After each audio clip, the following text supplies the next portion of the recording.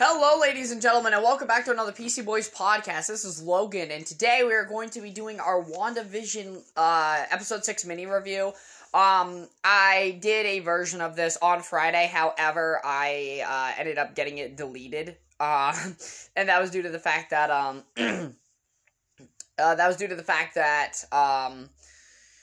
I didn't like the quality of it, so I decided to redo it, but this is take 2.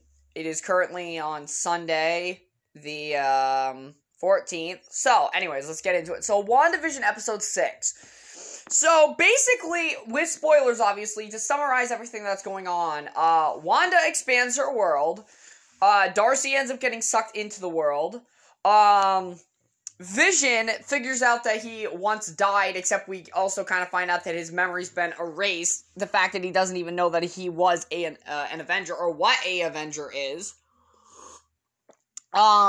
Pietro be making, I guess you could say, some, references to the X-Men, like the hairdo, obviously referencing Wolverine. And then, of course, we get to see some of the kids' powers. One is as fast as Quicksilver, and the other one seems to have a telepathic connection to, Vision, which is made of vibranium, so I was saying maybe Magneto, ? But, yeah, so, really interested to see what they do there. But in terms of everything overall, I gotta say, I'm really liking it. It was a good episode, pretty solid. I don't understand, though, how the director of S.W.O.R.D., the white guy, I don't know his fucking name, I don't bother to remember it, but he essentially went from being Maria Rambeau's friend to, Monica Rambeau. Jeez, I'm sorry, I just woke up, I'm having some coffee to wake up right now. But yeah, so Monica Rambeau's friend, he literally starts being a dick to her and everybody around her, and I just don't understand where that came from. It literally came out of nowhere, and I was like, oh, don't tell me they're doing that white man bad thing again, because that would just be so dumb and ruin the narrative. Or the story, not the narrative. It would ruin the story, because literally, like, it's gotta make sense, right? I mean, he's just flipping out at somebody that's supposed to be his best friend for no reason, like, I hope they explain that in future episodes, but they may not. But yeah, so that's really all I gotta talk to you guys about. I will also be doing, from here on out, a Call of Duty League coverage of kind of like the games every Sunday after all the games are finished, so it would be relatively, I would say, after 7:30ish. I'll just kind of like do a recap of all the games that happened throughout the weekend and kind of give my thoughts on who I think is going to be top contenders for the year and whatnot. And obviously, this is for people that, are interested in Call of Duty.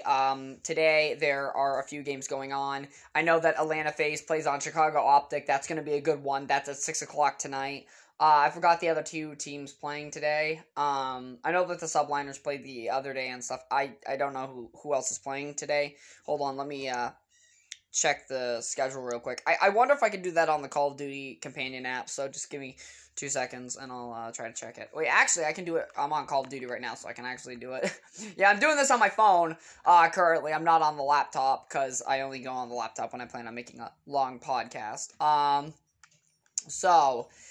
Today, there is going to be... Today, as... What did I say? It was the 14th?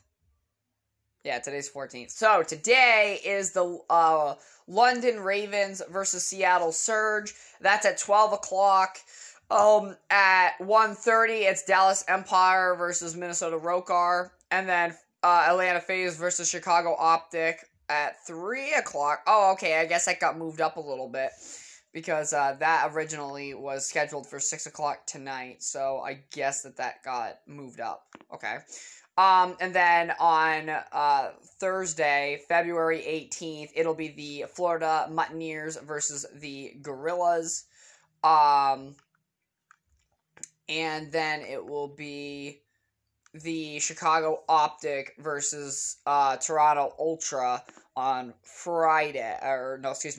So there's two games Thursday. So the last game of today is Atlanta FaZe versus Chicago Optic, and that's at 3 o'clock. Originally, it was scheduled for 6 o'clock, so I'm very curious to see why they switched that around. I guess that they just plan on doing like 3 games a day.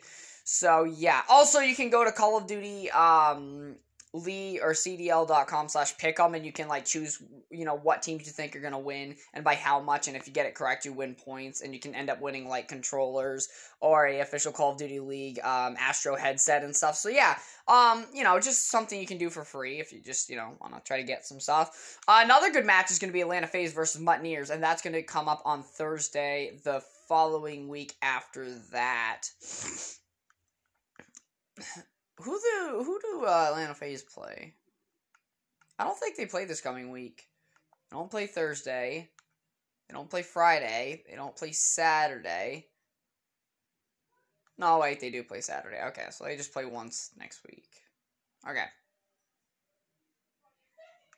Oh, they play twice? Question mark? No, they play once. Yeah, just play once. Okay. So, that's all I got for you guys as a podcast. A little bit of rambling, I know. But that's kind of what happens when I'm going through a schedule in live time. But thank you very much for listening. I hope you all enjoyed, and I'll catch you all in the next one.